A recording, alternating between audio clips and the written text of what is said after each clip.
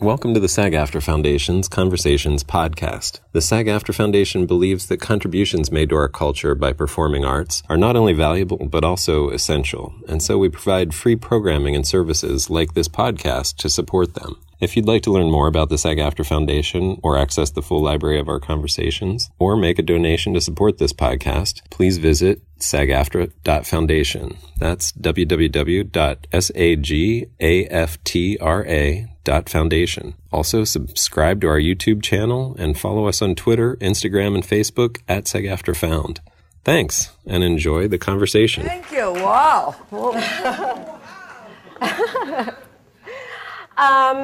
So, welcome to the SAG Foundation Conversations. I wanted to start by saying that you are a woman who wears very many hats. You are an actor, obviously, a director, a producer, a teacher, a political activist, a feminist, and an author of a best-selling memoir, Ask Me Again Tomorrow, A Life in Progress. Oh, that is true. Your life is full. You have received an Academy Award, a New York Film Critics Award, an LA Film Critics Award, and a Golden Globe for Moonstruck. In the theater, you received an Obie Award for Bertolt Brecht's A Man's Man, an Obie Award for Christopher Durang's The Marriage of Bette and Boo, and you are a founding member of the Whole Theater in Montclair, New Jersey, the Actors Company in Boston, and the Charles Playhouse in Boston. Those are one and the same, actually. Oh, they are? Oh, you're kidding. When we moved, we just changed our name. That's it, to Charles Playhouse. And it's now very famous, right? Are you still? No, it's actually a kind of a shabby place at this point. Joking. Yeah. And it's like I saw photos. I thought it looked quite impressive. You went there? I Googled it. Oh. You're also, in 1992, you were a recipient of the New Jersey Governor's Walt Whitman Creative Arts Award. Yeah, that was a nice one. Yeah.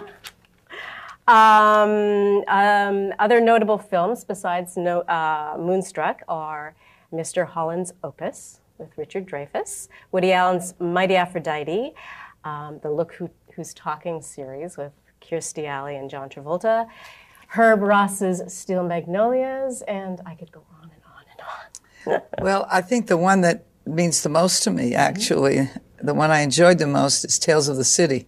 Right. Right. That was. I don't know how many of you know I'm getting to television. I'm not there yet. I have to mention The Simpsons because my 10-year-old son loves The Simpsons. Oh, right. And I was trying to get him to come with us. She was on The Simpsons. Yes, you did also the HBO TV movie The Last of the Blonde Bombshells.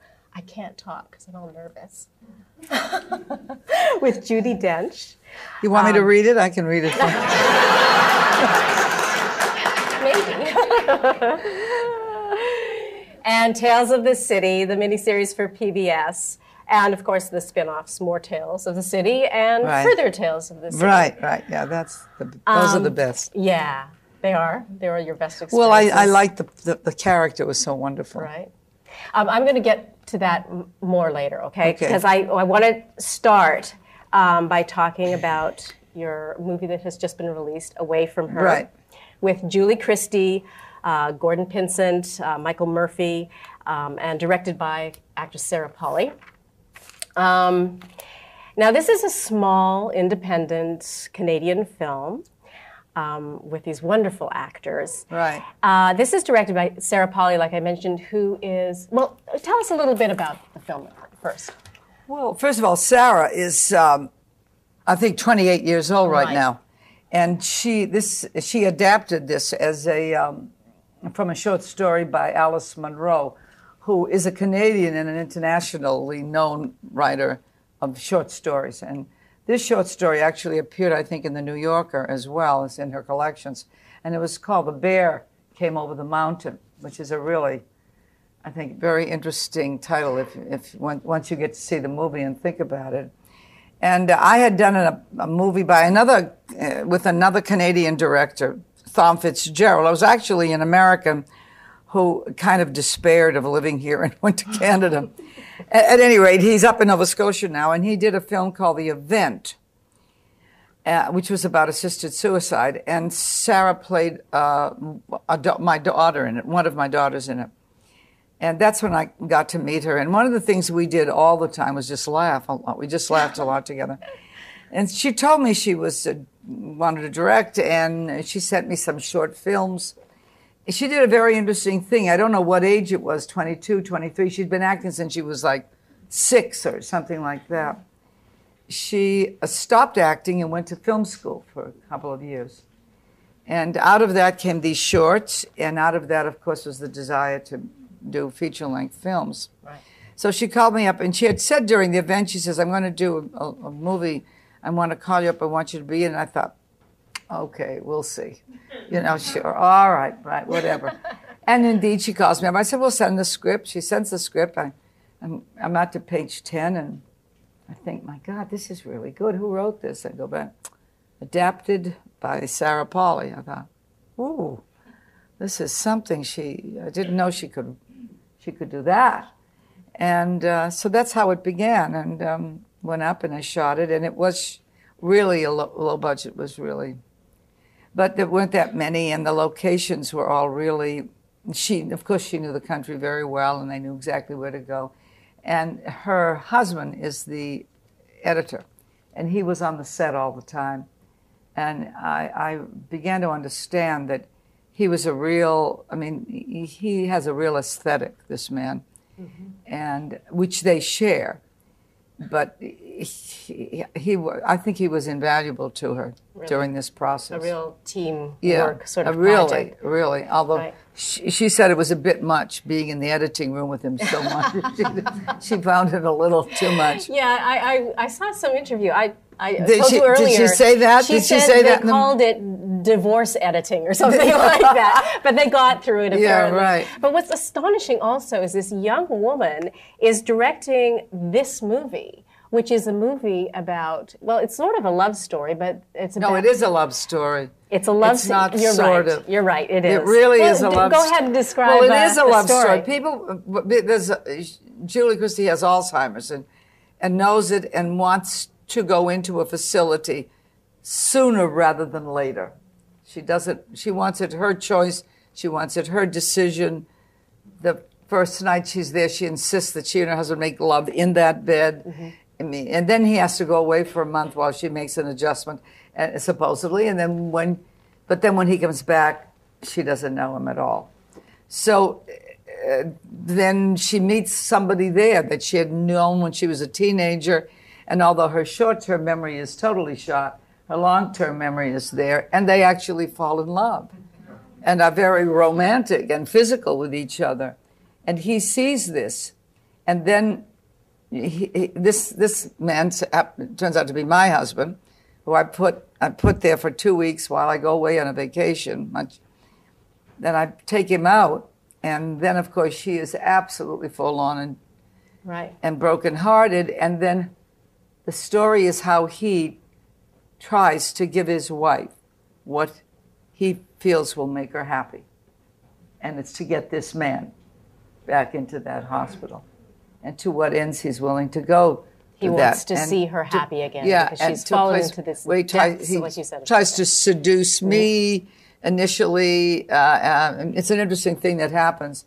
And well, tell us about your character in the movie and what she goes through as well. Because she's in a real transitional period as well. Because her husband... She knows also about this love affair. Right. And she deals with it in a different way than the Gordon Pinsent character, Grant. Well, her husband, there seems to have been, I don't know when it started in their lives, there's not that much backstory, but certainly there's some terrible irregularity that happened to him. He was a kind of a CEO for some company, and some terrible indiscretions and I don't know illegality occurred, and they got rid of him and without his balloon retirement kind of thing. So all she really has is this house and this guy who seems to have had some kind of collapse. It's not really clear whether he has dementia. It's a combination of dementia, small strokes, whatever it is, and you don't really get clear. But he's silent. He won't speak. Yeah, I think he has aphasia or something. And but she won't put him back. She won't put him there because she'd have to sell the house to put him there, and that's all she's got. Right. So that's why the Gordon Pinsent character. Do you think the Gordon Pinsent character brings Marion out of herself in a way? I think, when I was watching it, Marion has sort of decided, has come to peace sort of with the situation, or has made a decision about what she's going to do. She's not at peace at all. That's part of the problem at the beginning. Right. She's not at peace. Right. There are a lot of kind of things at bay in her. Mm-hmm. And so this situation, it's interesting. At first she resists it, and then when they go dancing, etc., she makes it's a I think for me one of the best scenes she has in the movie, when she says to him, "I know what you're doing. Right? Couldn't you do it better? Yeah. Couldn't you hide your real intentions better?" She says, "I'm trying to make," and this is the line that always got me, "trying to make a decision to be happy." Right. And right. And that to me kind of sums up your character, yeah. doesn't it? You're going through that journey. Well, that for her it's a decision. Most people are kind of spontaneously happy, but for her, she recognizes that this is a decision, and I actually think that it's probably true for a lot of us. I can identify with that line. Mm-hmm. That I frequently, I can either make a decision to be happy or to choose to look at. The husband is always saying that the cup is half empty for me, mm-hmm. as opposed to half full. Right. You know what I mean? So that kind of thing of how you look at something. Can you relate to this story on an Alzheimer's level? How so? Well, my mother had Alzheimer's, and so and it was a 5-year period. And it's, for those of you who know Alzheimer's intimately like that, you know what a terrible roller coaster it is. And how painful it is for everyone in a family to deal with it. I have 3 children, and for each one of them it was a very specific drama, as it was for my husband, and as it was for my brother and his wife. We were all terribly taken and pulled into the whole thing. There's a scene, well, not a scene, but part of Julie Christie's sort of deterioration is, and I was talking to the Lionsgate fellow, you said it's sort of open-ended. You're not sure if this is her reaction to her husband. She goes back to the past. She stirs up the past that was very hurtful to her. And she kind of focuses on the negative. And it's not clear if it's because of Alzheimer's or if that's just where she's going at this point in her life. But she goes sort of in and out of reality as well. At the very, well, I guess I shouldn't say what happened at the very end of the movie, but that was sort of interesting to me, that what I read about your mother and her Alzheimer's. She came out, yeah. There were little windows. Right, exactly. Little windows. After 2 years of not knowing me, I went one night to visit her, urged on by a friend who said to me, there are things you haven't said to your mother. You must say them to her. And I said, I think it's a little late now. My mother doesn't know who I am. Right. Come on, let's go. She said, I thought. So she insisted. So it was 8 o'clock. I went. My mother, by that time, you could barely see under the sheet. She was so slim and small. I think she weighed about 80 pounds. And she was never tall. She was always about 5 feet. She always said she was 5'1", but she never was. She was 5'1". And so I went over to her, and I shook her up. I woke her up, and I said, Mother, it's Olympia. And she said, "Oh, Olympia, I've been looking all over for you." Aww. I was like, of course, I immediately started to cry. Yeah. I couldn't even believe it. It was this little window and it's the same thing happens in the movie when you make a connection like that. And it's so important, I suppose, that. Well, it was important for me because I said things to her that I had never said. I did it. And her reply was astonishing to me. Well, I've put it in a book. I don't know why I shouldn't share it with you now. And it's not like it's a big secret. I said to her how frightened I'd been of her. She was very volatile and very physical and very tough and very critical and a lot of things. But mostly the physical thing was really, when she would want me to cry and I wouldn't cry. And there was this battle of will going on all the time. And she was out of control angry at me. And I said to her, I'd been frightened of her and I was crying. And I said the whole thing and she said to me, well, it was a very difficult birth. What I knew and I kind of put together in that moment was that I had been it was a breech birth, but a terrible one. She had been ripped and torn, and they didn't do the plastic surgery, et cetera, or that the they do cesareans today. probably as often either. So probably, and they told her she couldn't have another child. She would put her life in risk. But she had another child, and she told me at a separate time she didn't want me to be alone in the world. And it's like, and so what was in her, she actually helped me understand was a lot of anger. Which she didn't feel entitled to. That a mother's not supposed to feel that, but it would come out. And it was a revelation and that much abused word, a gift, because I was able to finally understand what had happened, what had started all this stuff between us. And then, of course, I was very willful, and her job as a Greek mother was to make sure that I did not dishonor their family. And she couldn't see that with that kind of willfulness and independence that I wasn't going to do that. So we were... Butt heads. Yeah. I want to just ask you a little bit about working with Sarah Polley. I mean, what did you find her at all intimidated with working with these amazing actors? A little bit. She was at the beginning. She kind of, I think maybe if we put the cup here and blah, blah, blah. She stopped that pretty soon. She herself has been through a great deal. I think she had tuberculosis of the spine, if I'm not mistaken. And she spent, a year in bed, and she's got like a steel rod in her spine. She was like 4 years in a brace. And then at like 14, she had this operation. And then this rod, I don't exactly quite understand it, but that rod is there physically and metaphorically, let me tell you. And she said, I just have a quote from her. She said, it was interesting to make a film about what love looked like after life had gotten in the way and what remains.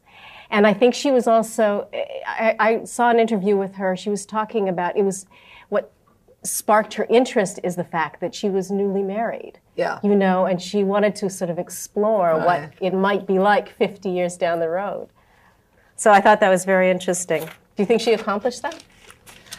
I think she accomplished a version of it, probably through rose-colored glasses. That's my. I mean, I've been married 44 years. Yes. So. Yes, I know. I have I don't know. And I want to ask you about that as well. Now, but thanks for your vote of confidence.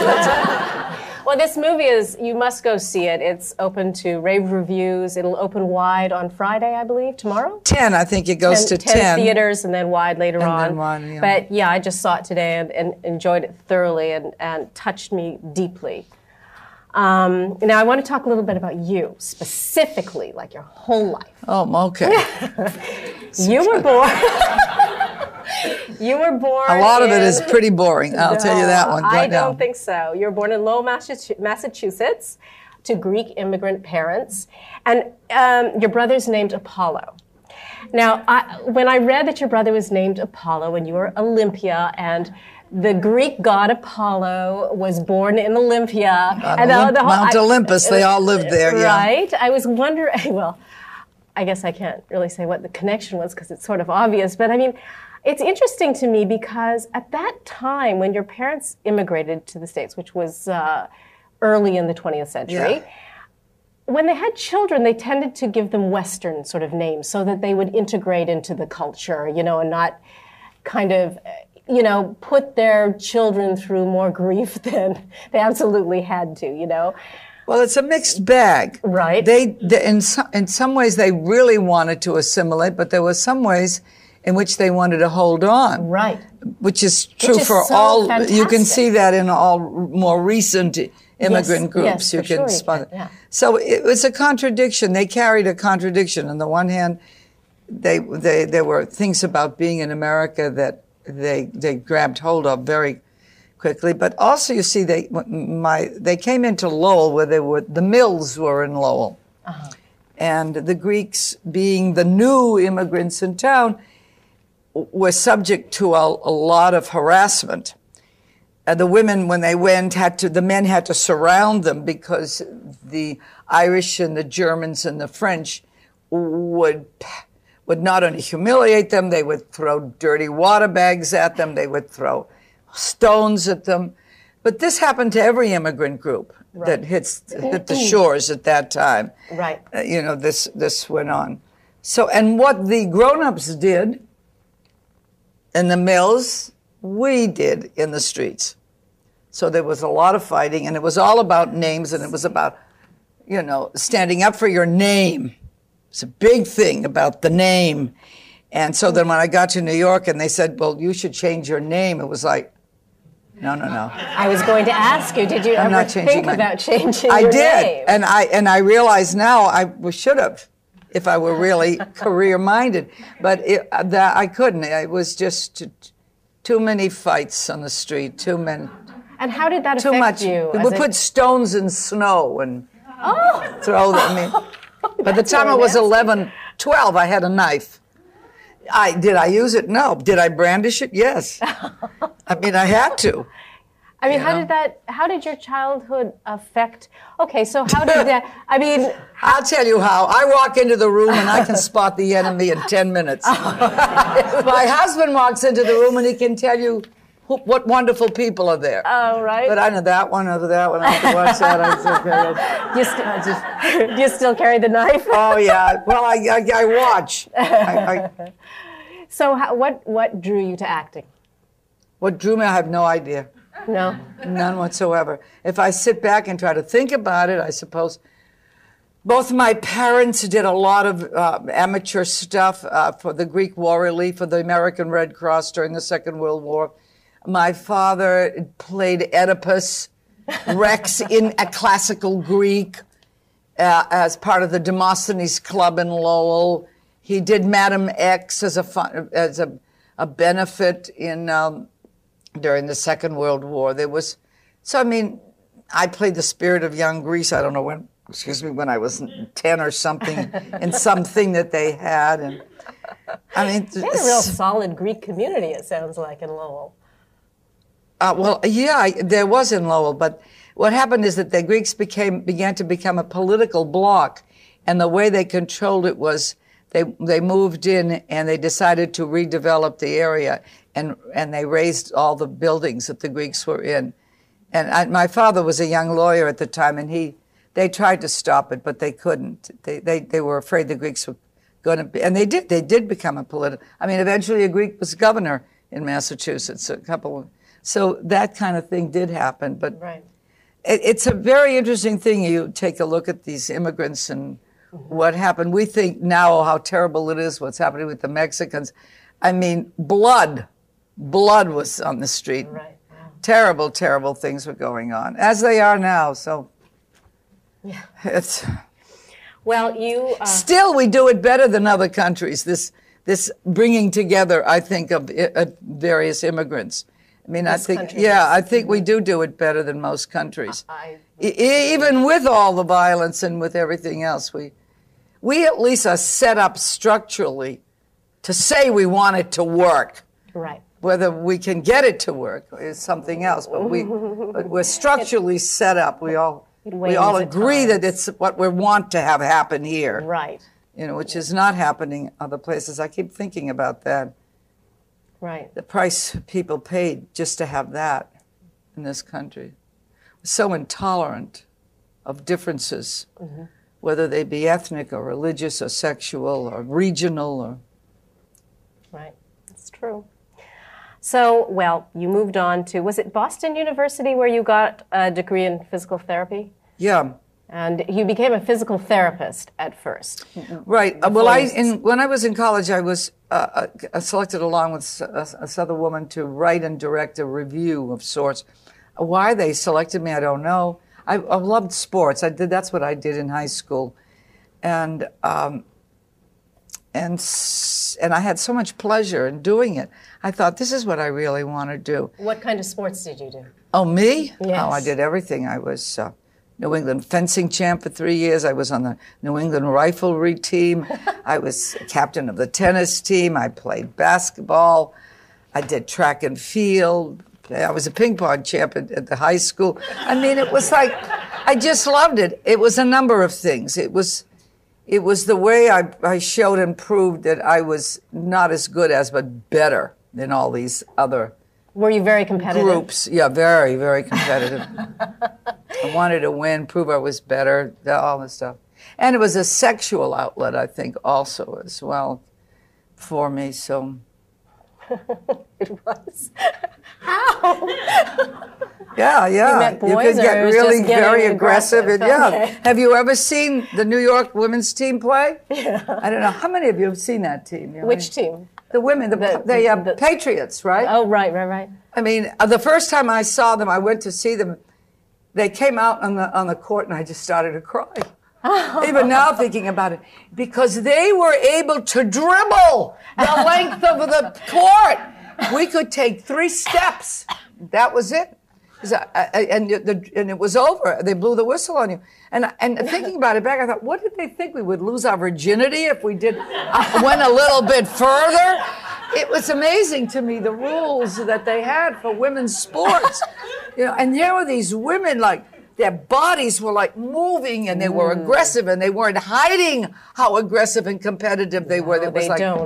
It was fabulous. It was just great. That is one thing with women's sports these days is it's opened up, and they are allowed to be aggressive and not ashamed to show it. Not ashamed to show it. That was the thing. Right. I thought was so great. So then, but you were a physical therapist for a long time, I realized that I didn't want to continue. Right. So I thought, well, how am I? There was no money to start again, and so it was my mother, always with the reality check, that if I wanted it, I'd had to go and make it happen myself. So if you wanted to do what? If I wanted to go back to school, Drama? they could not start. Okay. Yeah, with drama. Mm-hmm. So I looked around, and I could get a scholarship from the National Foundation from Infantile Paralysis, and so I did that, and I went out and I did 4 polio epidemics just at the very end there. And I saved my money and went back to graduate school. So which is also very interesting for that time. How old were you at that time? In your 30s, was it? Oh, no. You weren't that old? I was like, when I went back to... When you went back to graduate school. Because that's very brave and aggressive. 22, 23, 20, about 25. Because I first went back to Columbia. Mm-hmm. I went to Columbia. And then it looked like I was going to get married. Right. And then that didn't happen, and it fell apart when I was doing one of the epidemics down in Texas. And then I didn't know what to do, so I stayed and went to SMU in the graduate school in comparative lit. I thought I'd be a writer. I dropped all that acting, directing, and I thought I'd be a writer. And I got a lot of support for it, and then my father almost died, and I had to come back. And then there was another. Then I was on Martha's Vineyard. I thought I would go and I would write there, but I wasn't writing at all. I was just fooling around a lot. then there was all this stuff. Oh, we need therapists, and terrible. The worst epidemic was in Boston. And so I decided, well, I should go do that. And then by the end of that, I decided I'm going back to school. I'm going to I don't want to write, you know. And then I applied to go back to the graduate school. So a little time, I think I graduated from graduate school when I was about 27. Because all of this semester at Columbia, a year at SMU. Right. And then was it soon after that you went to New York? No. A group of us started a theater. We Which one? The actors? Well, we did one season of stock at Rangeley, Maine, in which one night we had 12 people and 6 left at intermission. It was quite a place.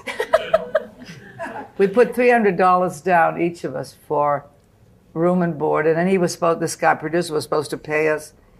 We were there a week, and he called us and said, come home. He had invested all our money in a show in Boston, and it failed. And it was my first understanding of why you had to get into a union. You needed a union, because the Barracudas were out. But then we decided to stay, and we ate tuna fish casseroles and peanut butter jelly sandwiches all summer. That was my first season. And then the following year, after the second year of graduate school, we did a season at Buzzards Bay, and then we decided to stay together, and we went to Boston and found a loft and fixed up a theater, and we called ourselves the Actors Company. And then we moved the following year. We were on Charles Street at Beacon Hill, and when we moved, so that people would know who we were, we took the name the Charles Street Playhouse. That's what I meant. It's the same place. Right. We just moved, and then these people that wanted to supposedly help us, and we were going to keep an ensemble, that wasn't their intention, and slowly people started to leave, and I was the last one that left. And I was very angry, and one night I stole a lot of period clothes. And I raced out of the building, and they spotted me. And one of the guys was with the mafia, because the new building was owned by the mafia. Don't even ask. I mean, therein lies a big tale, but never mind. So I get outside with these costumes, because I didn't know what to do. I was so angry. They had screwed us, the money they'd promised us. The parts, over and over and over. So I get home and I call up my cousin, Michael Dukakis, he was a senator at the time. Yes. And I said, Michael, this is what I've done. And I said, I just left the costumes, and one guy's mafia, the other's a lawyer, you know. And I said, what do you think I should do? And there was a pause. He said, time to go to New York, Olympia. Pack up your period costumes and go to New York. So I did. I sold the period costumes, and I sent everybody a little money because they'd all been screwed so badly. And then I went to New York. Yeah. So, with that good feeling, I came to New York. What was that like then, going to New York? I mean, I came to New York with $57 in my pocket. That summer before I came, I worked in the what the hell is the name? I can't remember. Candy Cupboard Chocolate Factory. Ooh. Much like the stuff that was in, that thing that they did in the television series. I Love Lucy. I Love Lucy. Yes. That actually happened to me. I mean, I was like, the chocolates got ahead of me, and so I would run down and push the boxes, and then the guy who's running it, no, stop pushing boxes! He screamed. No, you had to keep the pace, and I didn't know what to do. You know what I did? I fainted. I pretended to faint on the boxes, and the guy is screaming, "Get her off the boxes! Get her!" I mean, he didn't give a shit about me or anything. There was no union. And all of these women that worked there in this cold, because the chocolates have to be cold, So by the time I was there a month, I decided that I wasn't going to be an actress. I was going to be a union organizer. I was so angry at the way these women were treated. And they were like a city block. You had to go and then downstairs to the bathroom, and you only had 10 minutes. And these women, 50, 60-year-old women, running so they could go to the bathroom. And it was like, oh, the rage in me just didn't stop. You know, that was New York, right? That was still Boston. Oh. So finally, I managed to put together $57. Yeah. And so I came to New York and stayed with a friend of mine. She had an apartment, and she let me sleep on her couch. And you started auditioning and things like that. I had one pair of heels, and I think it was about 3 months. They were like, it was like really. I remember thinking, well, this will work. They're okay. It's just another style. I just have to set my head to the idea that it's another style. You know? Literally pounding the pavement. Yeah. So, when did you meet your husband? How did that happen? Oh, that was a while after that. I got my first job in a play called The Breaking Wall with Joanna Merlin. I don't know if many of you know her. I think she still does a lot of casting, and she teaches a Michael Chekhov techniques. She was in that with Alan and Sarah, who was also part of the acting class that I was taking with Peter Cass, who was the teacher that has meant the most to me. He was at Boston University when I was there, and then he taught in New York. Alan was in the show, and he called me up New Year's Eve and said, oh, you want to come over there? If I had this woman, and it's a little Italian part, which was nice. But I went over and got the part, and then proceeded to realize that working in New York was not going to be at all like working with an actors company at the Charles Playhouse. It was not. It was like really pretty deadly. There was no real effort on everybody's part to be helpful to each other. Mm-hmm. There certainly was no, we weren't homogenous in the way in which we looked and thought about acting, and certainly not in the process that we all shared. And the director was slightly demented. I mean, I never, it took me a while to actually believe that, but I finally understood that I was to pay no attention to him, and that I really just had to figure it out. But I couldn't appear that I wasn't paying no attention. And so the dance began. How do you survive them? It was like that kind of thing. Was your husband in that play? No. No, Alan was in that play, okay. And, wonderful, wonderful man. Who, with his wife, produced the first off-Broadway show I played a lead in, which was called The Opening. Guardino, Jerry Guardino, none of you will know him. And his wife, Fran Malice, a Canadian, another Canadian, directed it. And she was great. And it went well, and it was well received, and I was well received. It was a time when that kind of a play couldn't make it. That kind of a play would never make it today. It was about immigrants trying to survive on the Lower East Side, et cetera, except these were Italians. And people were interested in those stories at that time. Today, if those stories make it at all, they make it on TV. And even then, it's like people have seen that story over and over again. Right. Now they function and work with, say, George Lopez. I don't know how many of you, or the girl that's the fat. What's the name of that one? Right. What? Oh, Ugly Betty. Yeah, Ugly Betty. Right.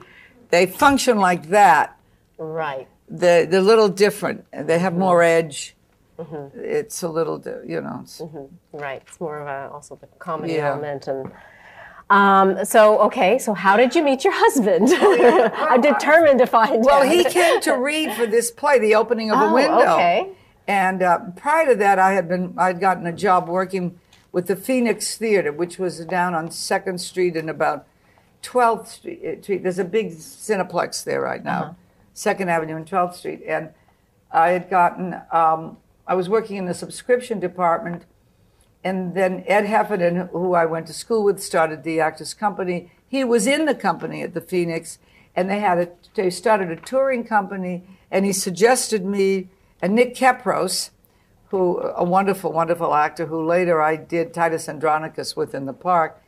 He was the director. He hired me, and that was my equity card. Right. That was major. And we traveled. We did the Chekhov, the Boar, Shaw's Caesar and Cleopatra, and Shakespeare's Taming of the Shrew. Mm-hmm. These are the 3 plays that we did.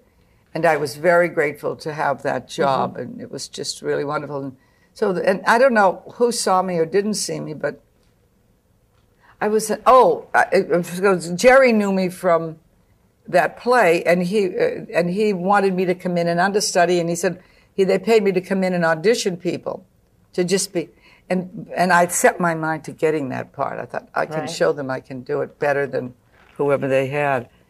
And Louis came in then and read, and he was in a show at the time playing Achilles in a comedy. I can't remember the name of it. And he was really just wonderful. Mm-hmm. There's a great spirit and humor and a wonderful, wonderful looking man. And they didn't hire him because the husband was supposed to die at the end of the first act from tuberculosis, and he didn't look like he was going to die.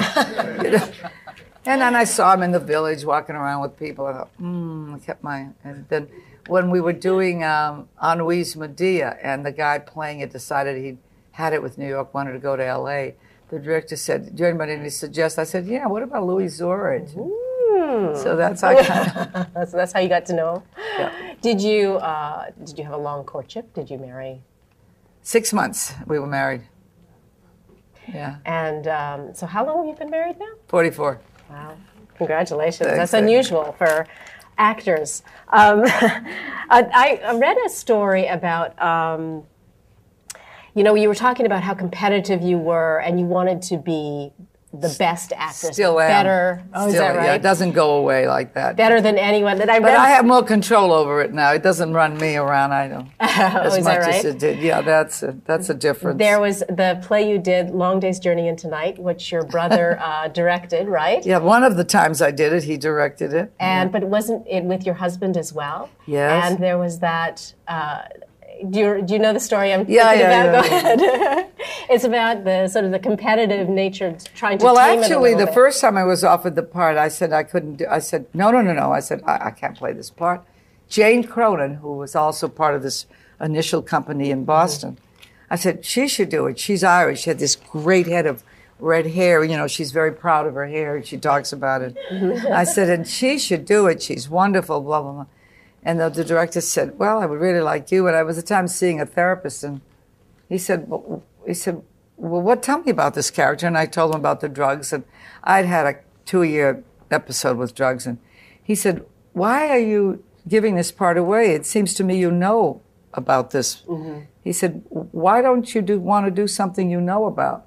It never occurred to me. Yeah. I just thought, I can't possibly. I didn't realize that the reason I didn't want to get to it. It was too close. Well, yeah, and I was afraid. And indeed, after the second night, on the way to the theater, I had an anxiety attack. Is that right? Yeah, I felt like, I did it once. I proved I could do it. Why do I have to do it again? I said, was that kind of thing. But the one you're talking about, the story. So it's interesting that play, when you do plays over and over again, they come at certain parts of your life, and then your life informs what you see in the play and how you move through it. Mm-hmm. It's you can track yourself, like I did Mother Courage 4 times and the Cherry Orchard 5 times, and it goes on and on. Because I like to repeat things because it does change through the years. Mm-hmm. But in this instance, what happened was that Louis was not looking at me in the first scene, and I said to him, Louis, I said, I can't see your eyes. You're always, every time I look at you, you're turning away. And he didn't say anything. And I said, I don't know how to handle this. I turned to my brother, who's director, and he says, well, I don't know what to tell you any more than I know what to do when you try to run the stage. So we started to have a fight. And my husband is just sitting there letting these 2 Greeks scream their heads off at each other. And finally, my brother said something to me that was really, I thought, important. He said, the truth is that you only really play with somebody when you think that what they're doing is right. If they're not doing what you think they should be doing, you look like you're playing with them, but behind your eyes, you're not. He could see that. I mean, because he knows me so well, and it really stunned me, and it really changed my acting. And you want to know something? He doesn't remember saying it. It is the most amazing thing. Something like that was so incredible for me was for him just part of, what was going on. Right. Yeah, I had a little quote of exactly that. When you're trying to be better than everyone else, you aren't playing with them. You aren't playing with somebody. It says you won't do it unless they're playing by your rules. Instead of accepting what they're doing as though that's the character, you do that. And then Austin Pendleton, who I've worked with a lot. We've acted together, directed each other. We were in a play together, and I was complaining about some actor, and he turned to me and he said, "You don't really want to tell another actor what to do you?" I thought, yeah, I do want to tell this actor what to do. But I understood what he was saying. See, I wanted to win, and if that actor wasn't going to help me win, I wasn't going to play with them, or I was going to try to change it. So that's what I mean by that competitive thing is, does it run you, or do you get some control over it? And do you feel like you have control over it? First of all, I recognize it much faster when it's beginning to operate and I can do something, Because I read that when you sort of had that realization, everything sort of seemed to be set in motion for Moonstruck. I don't know if you feel the same way, but it was like, as a result of this revelation, you sort of became, you stopped trying to prove things to people. And then there was this string of events that led to... I stopped trying to control people. Right. Control, and the interesting thing is that it's not only, the next step is, after that, is not controlling the audience. That's the big one. Because we take so much pride in, people say, well, they held the audience in the palm of their hands. She got them to laugh. They cried, there was silence. All these things that actors live off of, And so if you stop trying to do that, if you just say, look, an audience can have whatever experience it wants. I'm going for this. And they laugh when they want. They do whatever they want. And I am up here doing what I think I need to do. And that was the big thing for me, was to let go of that. And that we were doing an evening of Jacques Brel, and I was singing a song. I don't know how many of you know the Bilbao song, that old Bilbao moon, da da da da da da.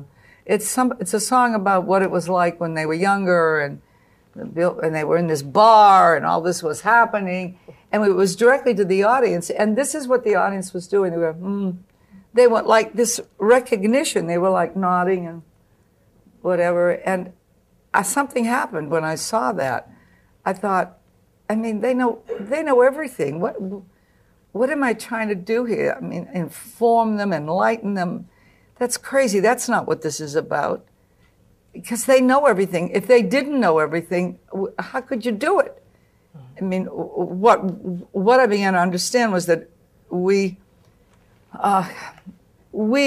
actors of a night with each other bring to the fore or articulate an aspect of our humanity that's in the play, contradictions about it, challenges about it, it's whatever you want. You can make your laundry list. And the audience is reminded, it's evoked in the audience. It's called an aesthetic, but that's because what that word really means is awakening. So that particular aesthetic of performing is about awakening. Now, this sounds all very nice saying it here, but I learned this like spoonful by spoonful. One little drop would drop in, And then I would talk about it to the people that meant a great deal to me, that because you usually feel silly and stupid talking this way about acting to most people. So it has to be people that you really, who know your work, who understand where you're at, who care that you continue to somehow evolve and Right, that understand that the whole process is an evolution. that it is a process. And that it is a process. Yeah. And it's a process that I think as actors we're always grasping for, trying to, and never quite reaching. Well, the fortunate thing about it is that we're constantly evolving as people. Mm-hmm. So acting then becomes a way, a path for this to happen. Right. You know. Right. So after 30 odd years of being basically in the theater, right, you won the role in Moonstruck and ended up with an Academy Award for Best Supporting Actress. And so this, all of a sudden, you were in your 50s or so and you were a star. Is that right? What was I don't that know like? that I would call myself a star, but I certainly was known. Mm-hmm. You know, I was like, people began to know me, my work. What was that like? Well, that was, some parts of it were great. The idea that I was now getting scripts. I wasn't auditioning. They would just call me up and saying, is she free? Blah, blah, blah, this kind of that. Right, right. That I was getting good money. Our daughter was going to college on credit cards at the time. So this was really important that this happened. I mean, we were really seriously in a lot of financial trouble because my husband had had a terrible automobile accident and hadn't been able to work for 5 years. They said he would never walk. I mean, the recovery was difficult and painful for him, for all of us. So with this, it happened about 10 years ago, 10 years earlier. So this really changed the economics of our family, also the scrounging and the worrying, and because we had 3 children, and all of that kind of got lifted, and you can imagine for yourselves what a tremendous relief that was. Yes. Tremendous. And you know, and also the fact that it was later in your life. I mean, you see over and over again young actors becoming mega millionaires and superstars and all that other stuff. But it gives us faith. You know what? They asked my mother, did you think your daughter would ever grow up to be a celebrity? She says, no, I never thought she was pretty enough. She actually said, because in her day you had to be Theda Bara. You know what I mean? She meant I didn't have those looks that she associated with the movies. You know, she said that. My brother and I couldn't stop laughing. It's like, true to the end, Alec. True to the end. Here she goes. What was it like working on Steel Magnolias with all those wonderful actresses? Shirley MacLaine. It was really interesting, and sometimes a lot of fun, and sometimes sad, and was sometimes very interesting. I felt like I learned something from everybody. You know, in 2 weeks, I'm going out to do a film with Shirley MacLaine. Oh, you are? Yeah, after all this time. Wonderful. Yeah. Did you remain friends and stay in touch? Or? Yes, we have, and she's. I've gone to see her when she was still doing her act in Vegas, and she came to see me in this one-woman show that I did, and so we've, stayed in touch. Yeah. I always thought that Moonstruck and Steel Magnolias are about very strong, independent women that, you know, that are, the perspective of these women is really, well, it's from a woman's perspective more than maybe from a man's. I mean, do you think that's true? And how important is it for you to find roles like that?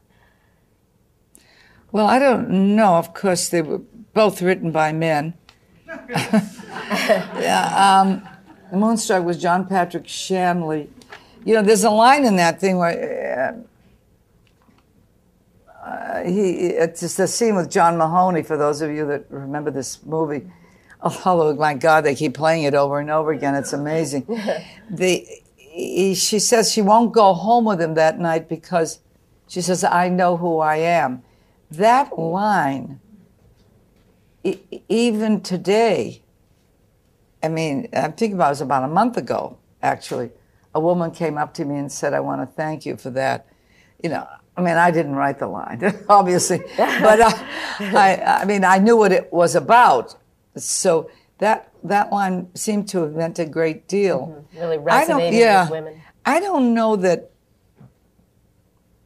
I would, you see, I never think in terms of, well, are these women strong or whatever.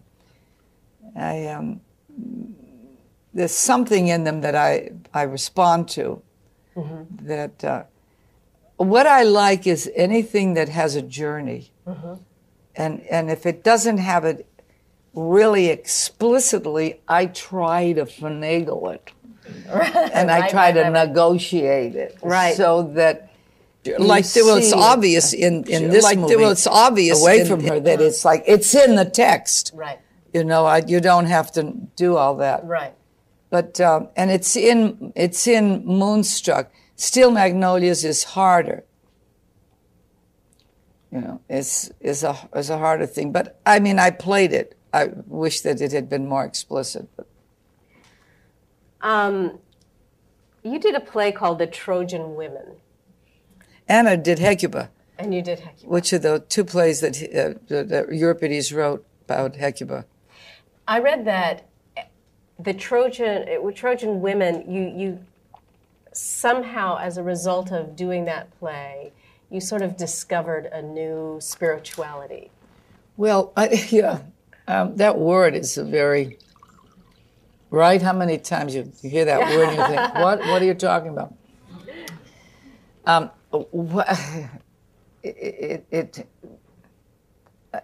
People call that spirituality. I tend not to think about it or want to think about it that way. Mm-hmm. Hecuba has this thing where she's on the ground after she's tried all these measures to convince, when she has lost the bloodline is over, the grandson, they bring him, dead. And she's on the ground, banging the ground and yelling, do you see, do you hear? So my brother and I had done our own translation, and we had been like 3 months at it, for heaven's sakes. And there we are, I mean, in rehearsal, and I said, what am I doing here? He said, well, it's the ancestors.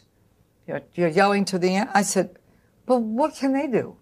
I said, what is all this about?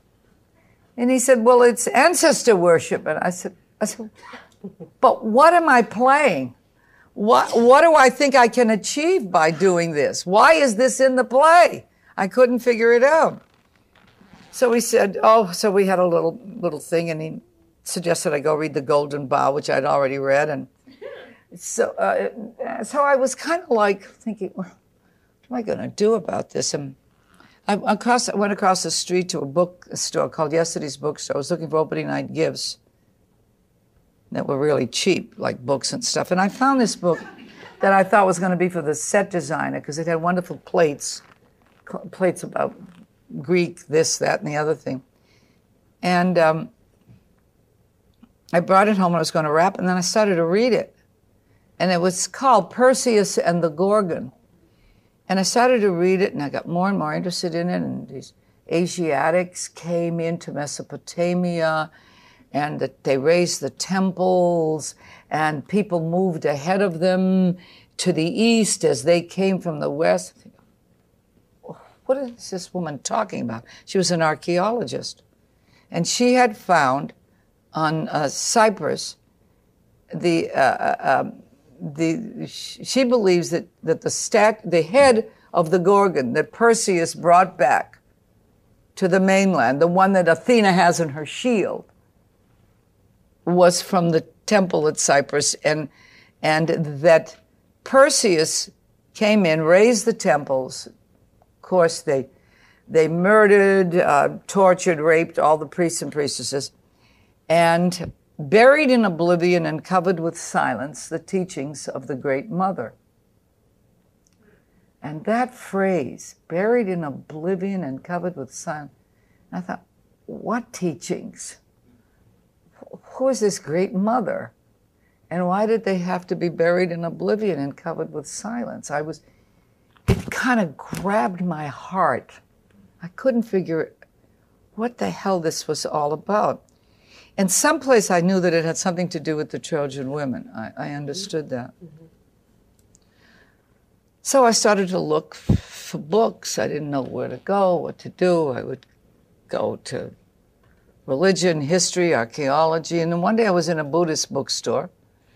I just went in, and I was trying to look through the shelves, and I knocked one book off, and I picked it up, and I looked at it and said, When God Was a Woman, I thought, by Merlin Stone. So I thought, well, the teachings of the Great Mother, I thought, maybe, why don't I get this book? And it just blew my mind. I just couldn't believe it, what was in it. I would read it, and I kept running to my husband and say, listen to this. Listen to what happened 2,000 before Christ. Listen to what happened 1,500. Look what the Greeks did. Look what the Romans did. You know, look what the Jews did. The Muslims, the Christians, the Protestants.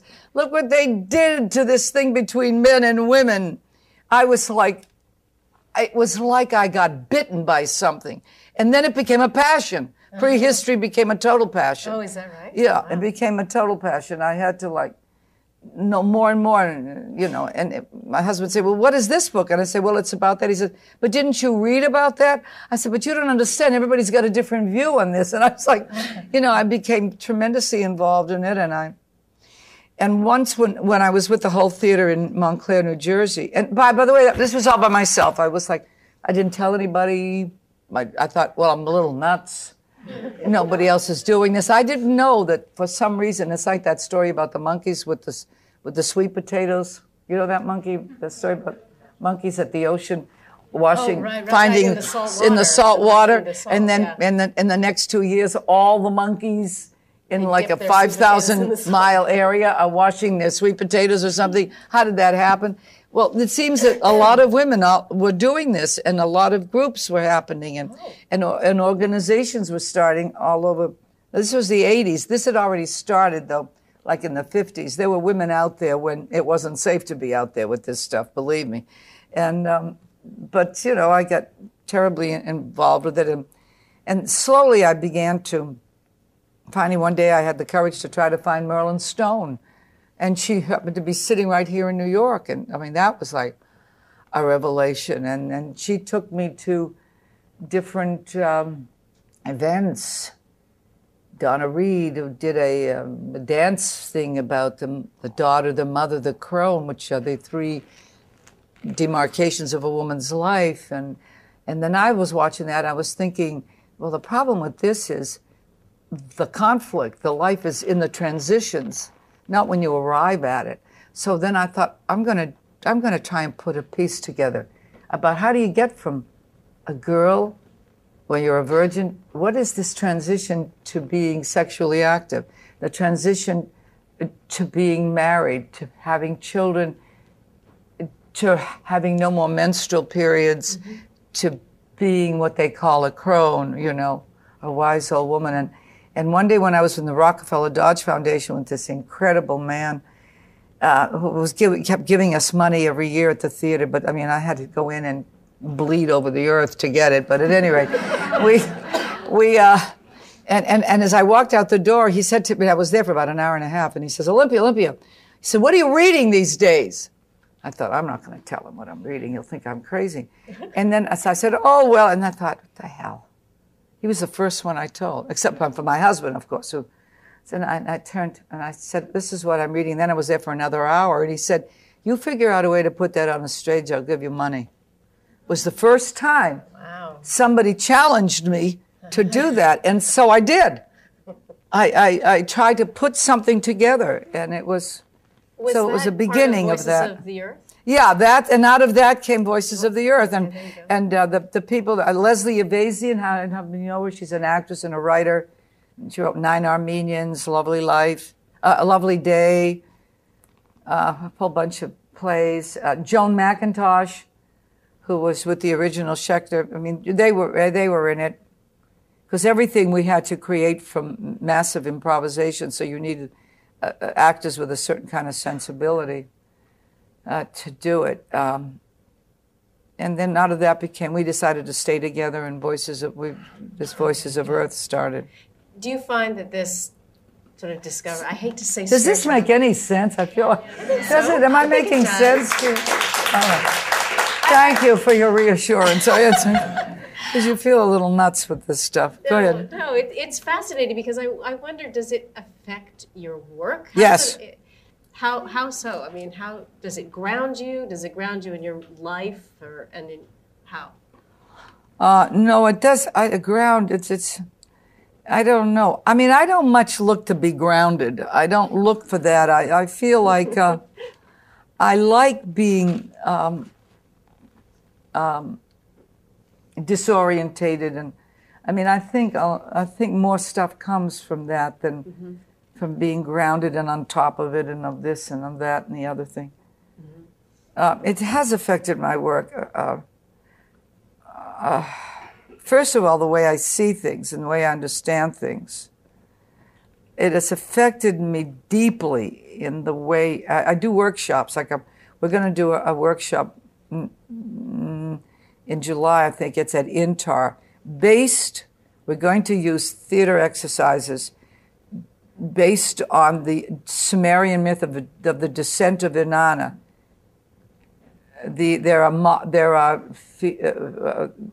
The story there about accessing deeper, darker aspects of self that have been buried in oblivion and covered with silence. Mm-hmm. And so that aspect of it happens. But I never understood what it is, to feel with other women, a sisterhood, or those words. And with all of this history, I feel that my judgments are, they're not relevant anymore to me. They don't matter to me.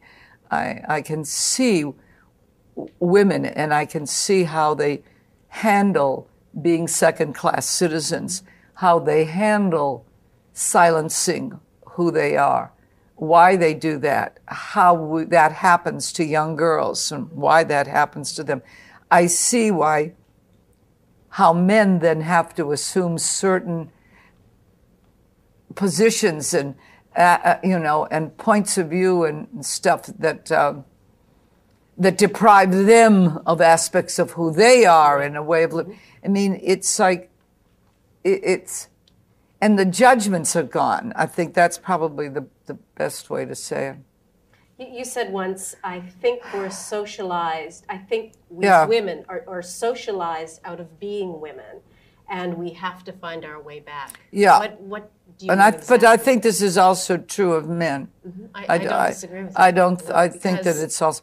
They automatically fall into a position when the women take. There's a kind of a socialization that happens that has to do with controlling us. And it's about institutions maintaining power over people. And whether it's the church, whether it's the government, whether it's the military. I mean, there's the methodology of education got totally changed in the 19th century because of the Industrial Revolution. Because of what was needed for that, they changed how they taught people in schools. Mm-hmm. Because they had to do repetitive tasks.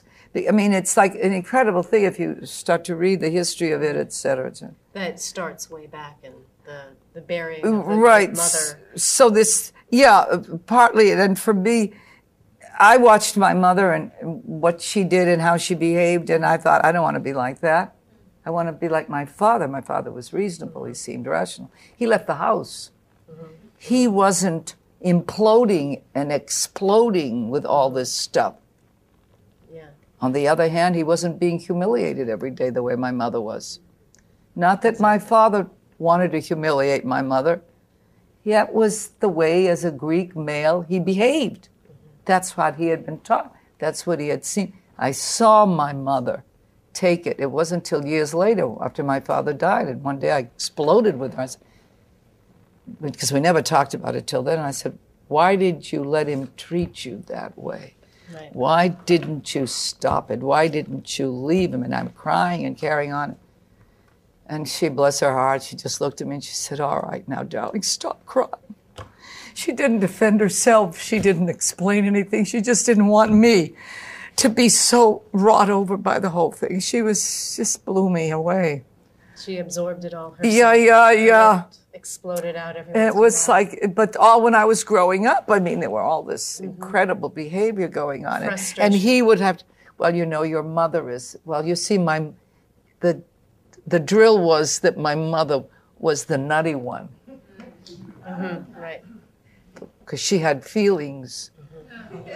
Because she didn't drive. and she had didn't desires. she didn't have a right to defend herself and alter the behavior. That's what a Greek, you know, it's like any of you who come from strong ethnic backgrounds with these kinds of traditions know and understand what I'm talking about. But I also think it's common.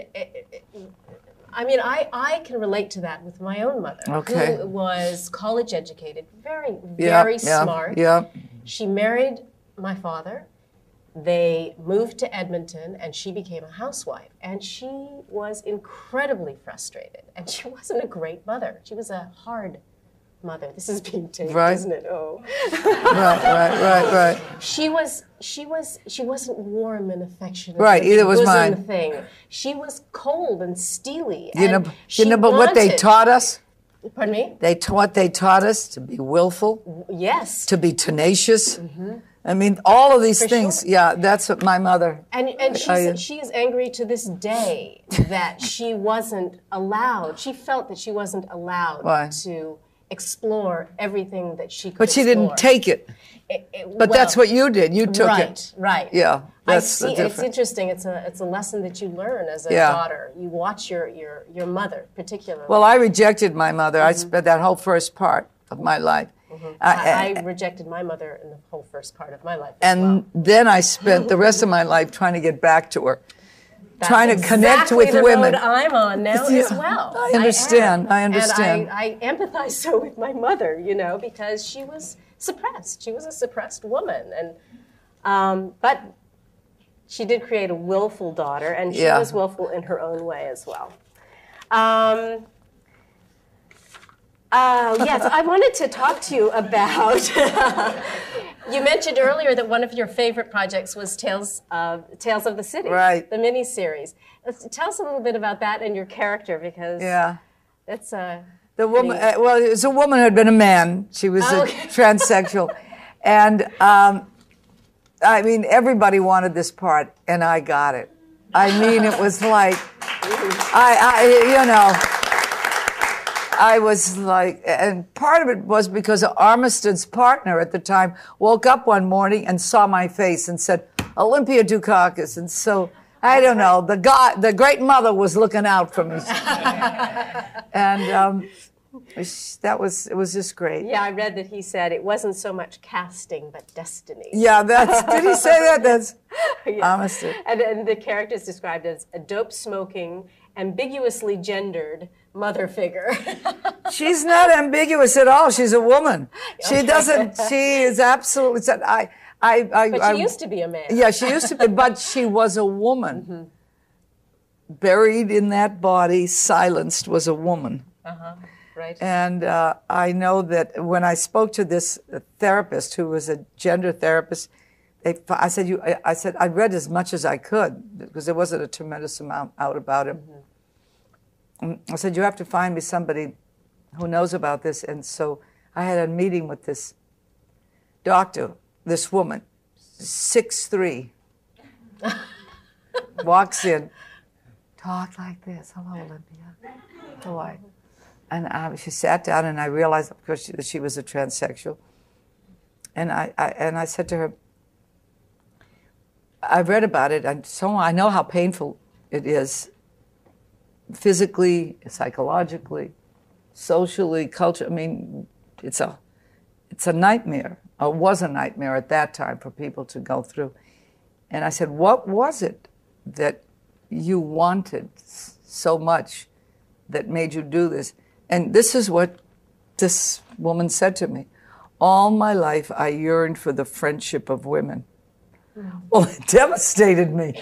I was like, that's what it was. She wanted a connection with women. She felt that all the time, that she couldn't give voice to that. She couldn't, that there was a part of her there was a part of her that was not realized, had been silenced. And at the end of the conversation, I realized that there was a part of me as a woman that had been silenced. This is before all of this other stuff I'm talking to you about. I understood that all women yearn to bring forward something of themselves as women that seems not available, accessible, that we hold back. Not a right, they don't have a right to, it's not appropriate, blah, blah, blah. Find your own vocabulary for this. And so that's what I connected with, Yes. It was just great. I always felt like when I grew up, I wanted to be like, the character's name was Anna Madrigal. I wanted to be the way she was. She seemed to have such a willingness to tolerate differences and contradictions, where I always tend to, well, is it this or is it this? And no, it's both. Okay. How do I?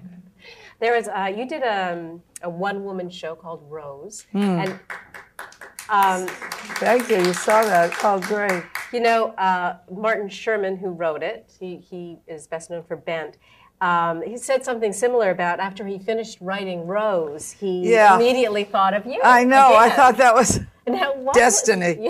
Again. Yeah. You opened it in London, right? 6 months I was there. Wow. We did it in Rep. What was that like? A one-woman monologue. Yeah, that was a terror. Break it That all. was a terror. Yeah. The stress was so bad, I got a retinal aneurysm. Yeah, I didn't know that I got it from that. Wow. Yeah, it really was something. Wow. It was 74 pages we started off with, top to bottom, back to back. And straight through, no break. Yeah. Right? Well, that's what initially. Right. But then the director changed it, and we did an act break. Mm-hmm. And at first, I didn't think I could memorize it. Mm-hmm. I thought, nobody can do this. Who can do this? I can't do this. And I would jump up and say to my husband, that's it, I'm not doing this.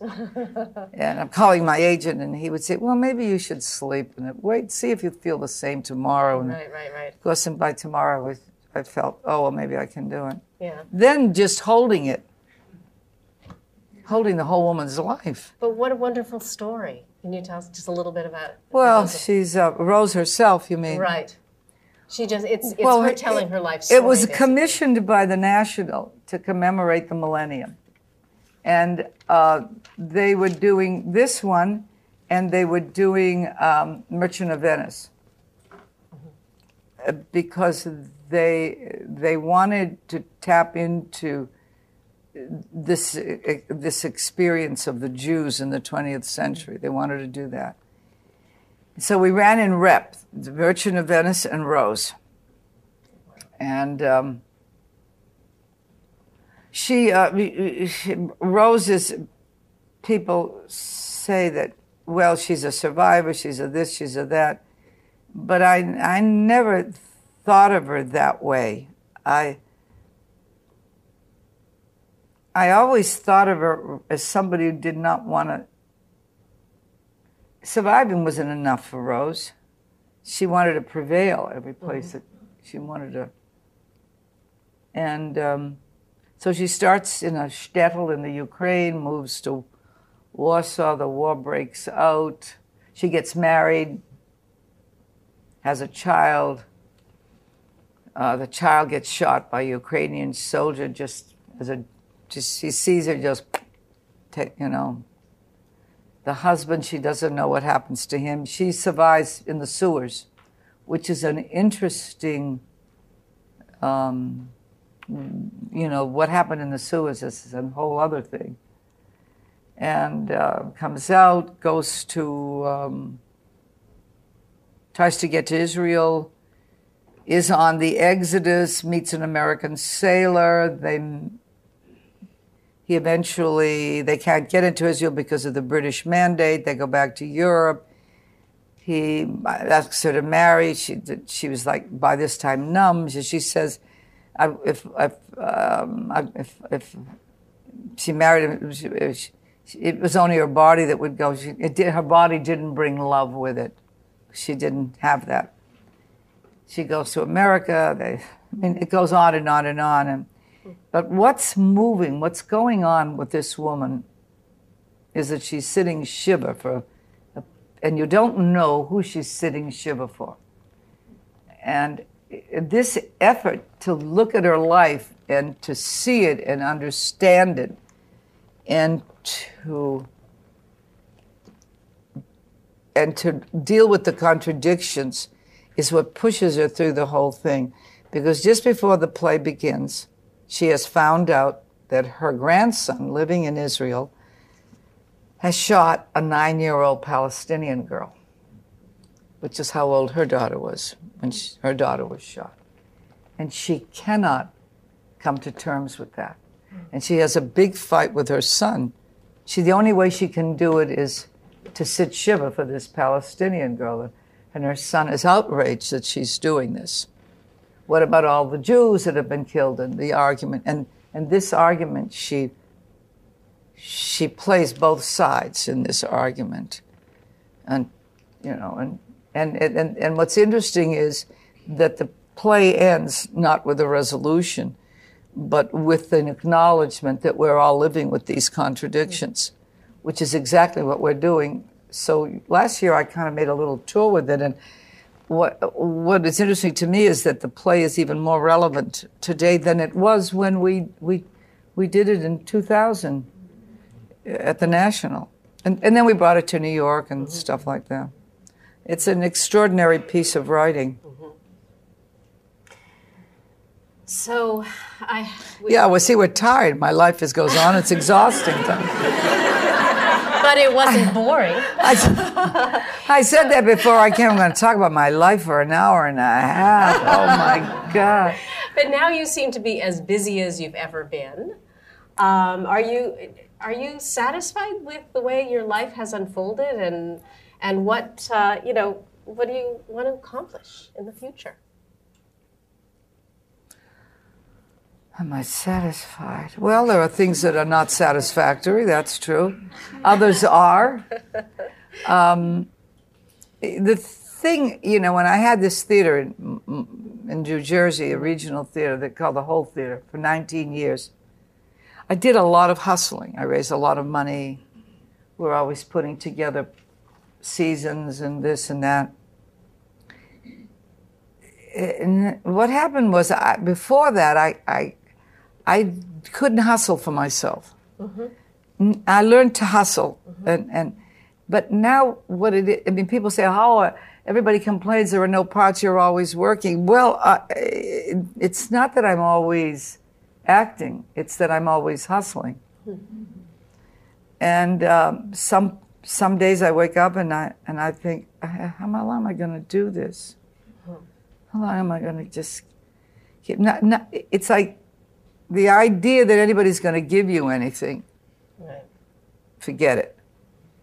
You just got to keep this hustling going, creating projects for yourself, whether they be because you're excited about them or because you're terrified of them or whatever it is, and working with playwrights and film people, etc. I mean, it's like, that's what I do.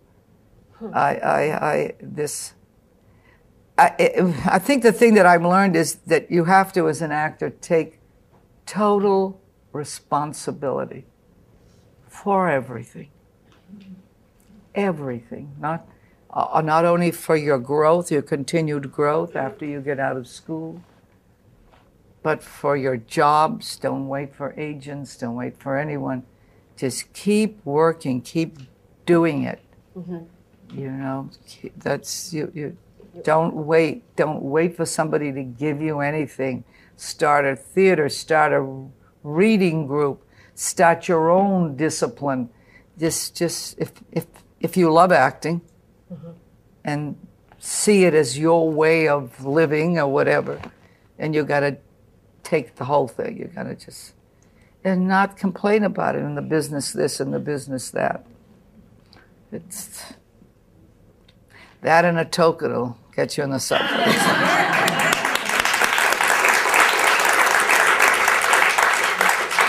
Thank you. That was wonderful. I was going to end with a quote of yours that you sort of touched on it before, but I'll just say it again. I always look to move the character to places within herself where it becomes necessary to confront something, to learn something new. And you went on to say, most of us are not real eager to grow, myself included. We try to be happy, staying in the status quo. But if we're not willing to be honest with ourselves about what we feel, we don't evolve. Yeah, that's, I suppose, true. Yeah, you said it. And a lot of other things, but that's one of the things. Yes. The hustle keeps going. It doesn't change. It's just you hustle for yourself. And that's not an easy thing for many actors to do. I understand that. So trying to figure that one out's a big one. Marcy asks, your theater project, Voices of Earth, right. Is it still in existence? And if yes, where is it located? If not, why? And either way, what was the root need for it? But we sort of touched on that. Right. And we're doing a workshop based on it. Leslie, Joan, and I are getting together in July at INTAR and doing a workshop. But you got to be 30 years and over. I mean, when we first started, I said, no, they have to be 50. I said, I don't want women coming in here worried about what a man's going to say. I said, no. But now I think things have changed. I think women, younger women, are more knowledgeable about the issues, et cetera. So mostly we do these because there are issues that we have that we want to be able to address. And both Leslie and I, there are things that we have. I mean, to tell you, when you get to be my age, how you handle your sexuality is a real issue. And that's touched on in this movie, Away from Her. Yeah. It's very interesting. And unusual. So it's interesting. I want to do that. And then Leslie's stuff is more with her work, how she feels so disempowered as a woman, a writer today. Marilyn Bernard asks, having seen you in your exquisite performance in Rose, how do you prepare for a something? I'm telling you, that rehearsal period changed me as an actress. It totally changed me. First of all, because it all had to be towards the audience. Right. I mean, first of all, I had to take my shoes off because it was sitting shiver. So the director, no, even started. She says, Olympia, we have to figure out why you even sit down. So that was the first couple of days, improvisations. Me trying to get to the bench, trying to figure out why I got to the bench. And then finally, it came to me why I went to the bench. Okay. So then I had to take my shoes off, and I felt so vulnerable without my shoes. I wouldn't give up my shoes. So I said, well, can I keep them in the first week? Okay. Then she would say, but now, Olympia, you've got to look out. It's all to the audience. And I was like, and I didn't want to do that. And she started to bring in people to make me look at them, and it was like a nightmare, getting myself to get out to them. I had learned 64 pages before I got there, because I knew I'd never get it in 5 weeks. I thought it's too much. But the good thing about that was that I learned it logically, like, oh, I said this, well, that's why. Well, why do I say that? And why do I go to that? And I didn't, and it felt like I had eaten the play. I literally ate it. That, even there was no interpretation at all. I just worked on it on the literal level of it, And because I thought, let me just get the lines. How am I going to get the lines I have to do just on the literal level? Mm-hmm. And then the first time I had a horrible experience. Again, the second night, I'm there, she insisted I had one of those things in my ears. So the first night I didn't even use it. I thought, look at me. I did it. Second night, I'm like a page in, and this was the experience. It was like a well. And my body went forward. I went, and I pitched into a black well. I had no idea anything about the script. And I did something I never did. I looked up at the audience. I said, I'm up. There was nobody to save me. There was nobody to crunch. And I didn't know what to. And I got up and I left the stage. The audience did not leave. I went to the stage manager. And she said, well, nothing was coming through and it was busted. So I said, well, you have to stand close to the curtain so that if I need the line. She said, okay.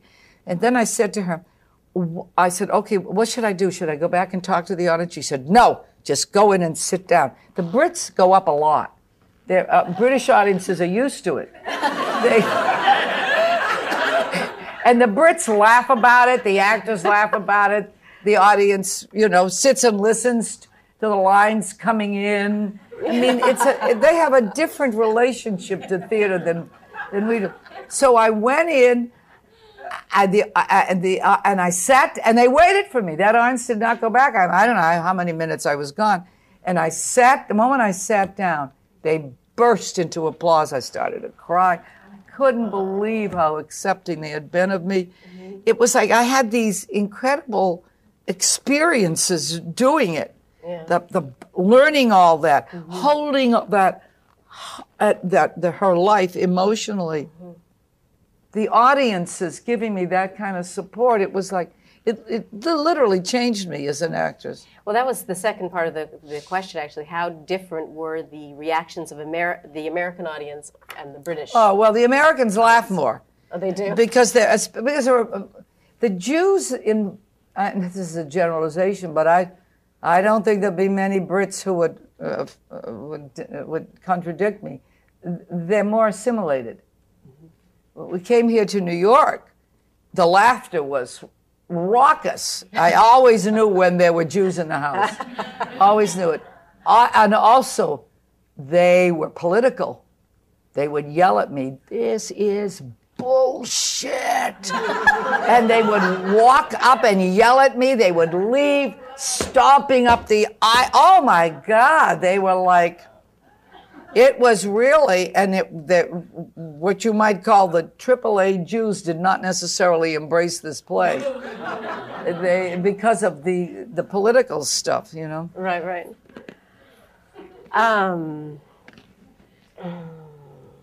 Okay, John Weigand, is that right? John, anyway, aside from talent and beauty, what would you most attribute to your success? Tenacity. Once again. Yeah. Here's an anonymous one. Any weird jobs before your career break? Yeah. I hustled dance for Arthur Murray. I would be on the telephones trying to get people to take dance. Things like that. Of course, I was a waitress, like everybody else. I think that